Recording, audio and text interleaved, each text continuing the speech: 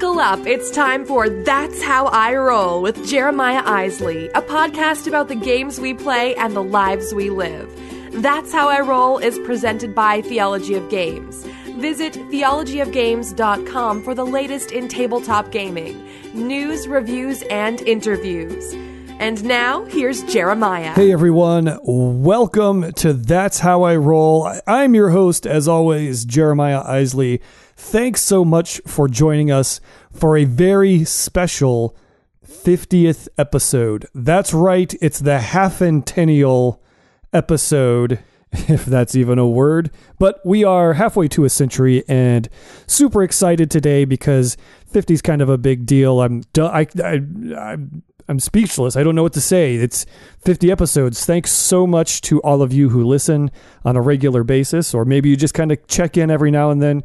But you guys have made this all possible. It's so much fun, and I love doing this show, and I'm just so glad that we've made it to 50, and I can't wait to see what the next 50 have in store for us. But that being said, we've got a lot to do this episode, so let's jump in and let's turn this car around. So, as I always do on a zero episode such as this, a zero episode is something that starts, or ends, rather, with a zero. So 10, 20, 30, 40, and now 50. I like to just take a look in the rear view and say, hey, here's where we came from, and now let's look at where we're going. So let's go ahead and do that. I'm going to give you the brief history lesson, the super short history lesson of That's How I Roll. So what is That's How I Roll? Well, That's How I Roll is a show that started as me wanting to do something, I guess, constructive or creative with the time that I had driving home from dropping my boys off at school every morning. It was a 20-minute trip one way, and I thought, I am using all this time that I'm just listening to the radio, or I'm not really doing much. So I thought, hey, I'll just throw in some earbuds and record a podcast, and then I'll throw it up. And I was doing it more than once a week because I had ample opportunity while I was using all that time for driving. And it kind of became sort of a self-therapy session for myself, where I could talk about games, I could talk about fun things, I could talk about whatever was on my mind. And that is how the show grew and became what it has become. That was sort of its roots, if you will. Since then, we've moved. We live a lot closer to the school our boys are going to. So I've moved out of the car and I've moved into my recording studio, and that's why it sounds so great. That's why, a lot of the segments have sort of this car commuting, driving sort of theme and concept behind them. Drive-by reviews, corner of thought and conversation, those kind of things, because it all kind of revolved and grew out of this actual drive time podcast that I was doing. So when it started, I called it My Drive, and then I changed it to That's How I Roll, just because I thought it was more creative and more fun. And so I went with that, and I have not looked back. We do a lot of cool segments on this show, such as we talk about what's good in the neighborhood, which is just kind of like my update on just talking about life, which has been rather interesting this summer. And I also do, like I said, my drive-by reviews. I introduced a new segment recently called a Game Night Review, which is a review that is much, much different than the normal format, where we actually bring in audio from actual gameplay of the game that I'm reviewing. So that's a lot of fun, but it's a lot of hard work. I've got some tweaking to do to make that process better. You'll probably see one of those maybe once a month or so, but drive-by reviews are going to be my standard quick look at a game. The Corner of Thought and Conversation, I'm actually working on a new name for that one, but I've brought out two legit questions in those segments recently, where I ask a question about games and then I ask a question about life. And that's been fun to kind of give both of those things a little bit of airtime, so we can talk about things that are fun and things that are maybe a little more important or a little more weighty. And then, of course, the feedback loop is one of my favorite segments, but it doesn't always show up. But that's when you guys give me feedback via email, via Twitter, and we talk about the things the conversation pieces that we've brought up, and I get to interact with you guys directly through those communiques.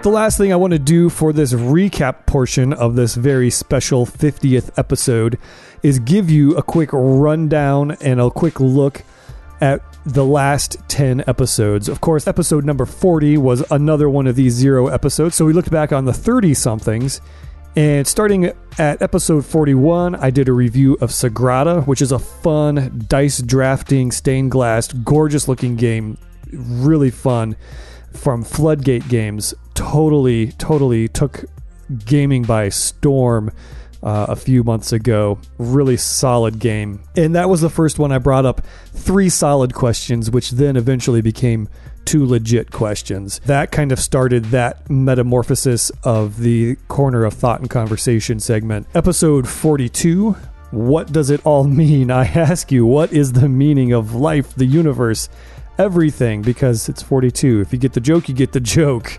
right? And I also did a drive-by review of Armadora from Blue Orange Games. Check that out. Episode 43, I did a review of Yokohama, and we had a nice little feedback loop section in that show. Episode 44, I did a review of Aura from Breaking Games, which is a cool little card-playing game.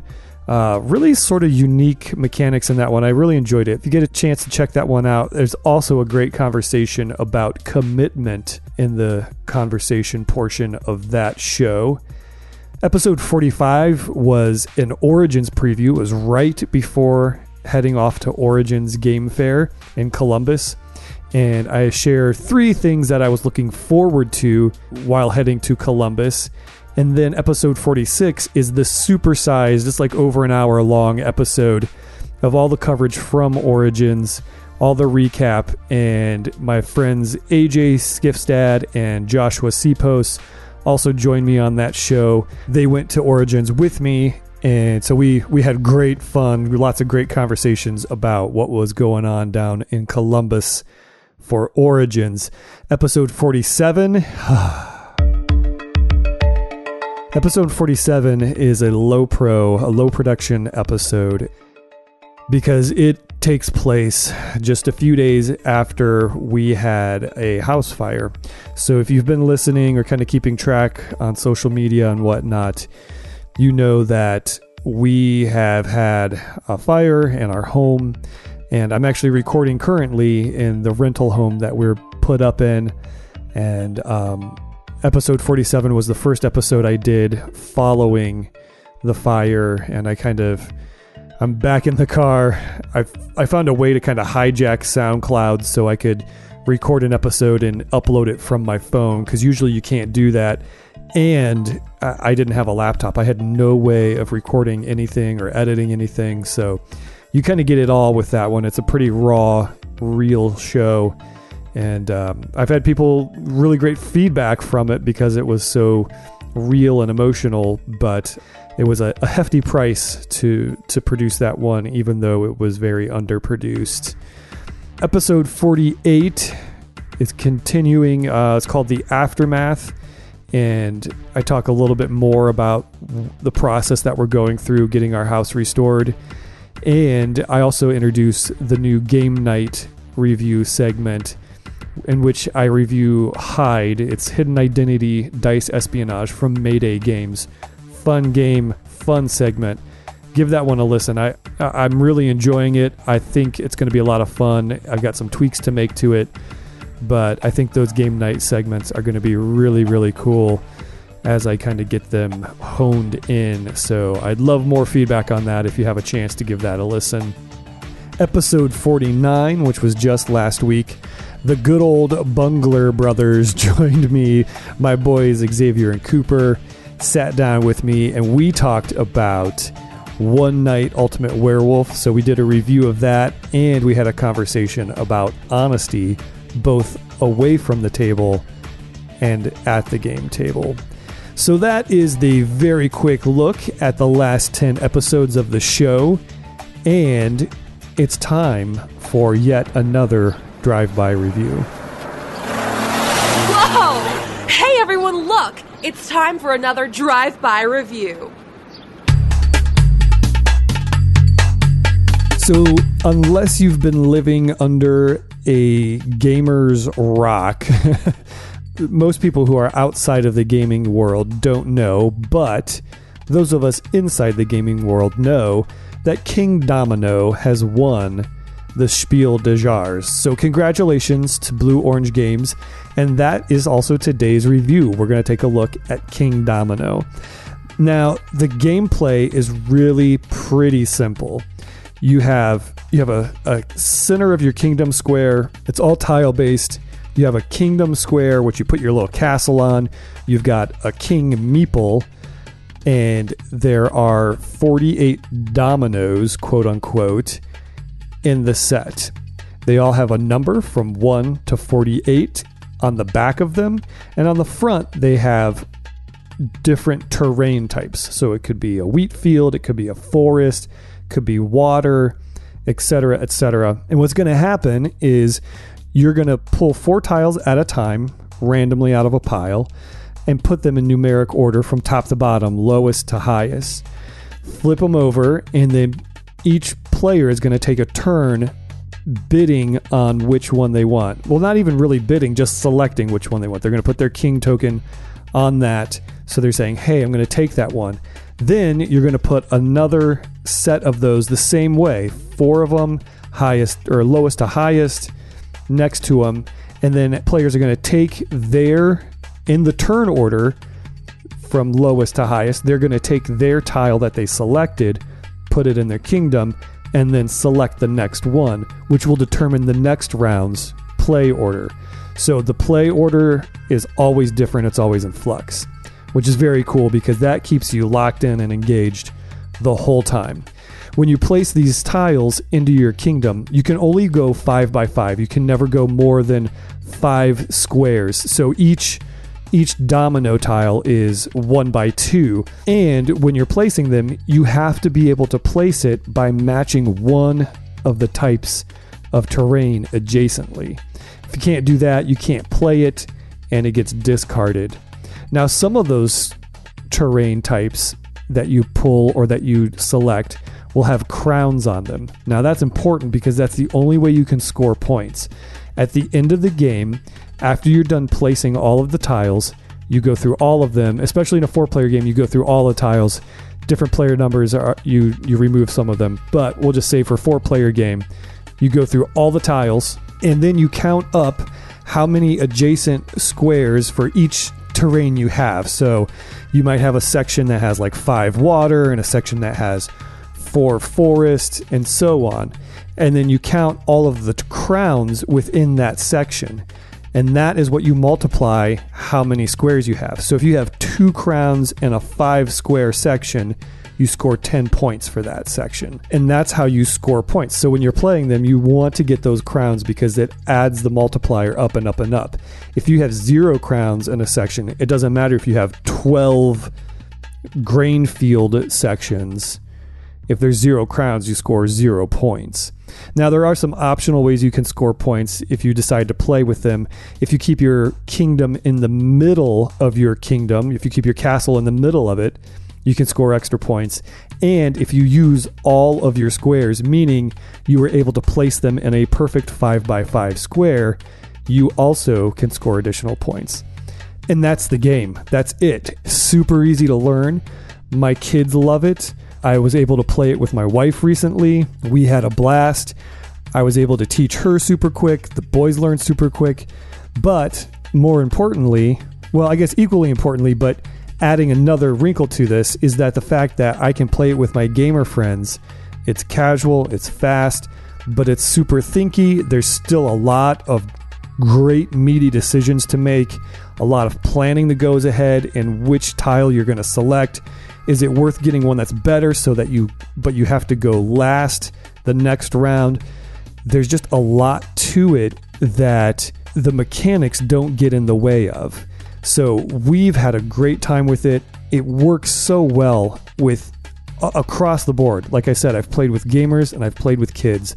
So it's accessible to just about anybody, which is really, you expect that when a game wins the Spiel because they are going exactly for that. It's a game that kids can play. It's a game that gamers can play.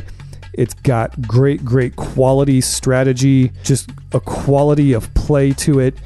And I really recommend it. I am not going against the grain at all on this one with the Spiel des Jahres. I think they picked a fine game, and it's really enjoyable. It's just beautiful. The artwork is great. The components are great. It's simple. It's fast. It's fun. And it always plays differently because the tiles just come out so randomly, so often. So I think if you picked up a copy of this, you'd be more than happy, and I definitely give it a high recommendation. Well, that's going to do it for this episode. Episode 50. Can you believe it? Oh, so awesome.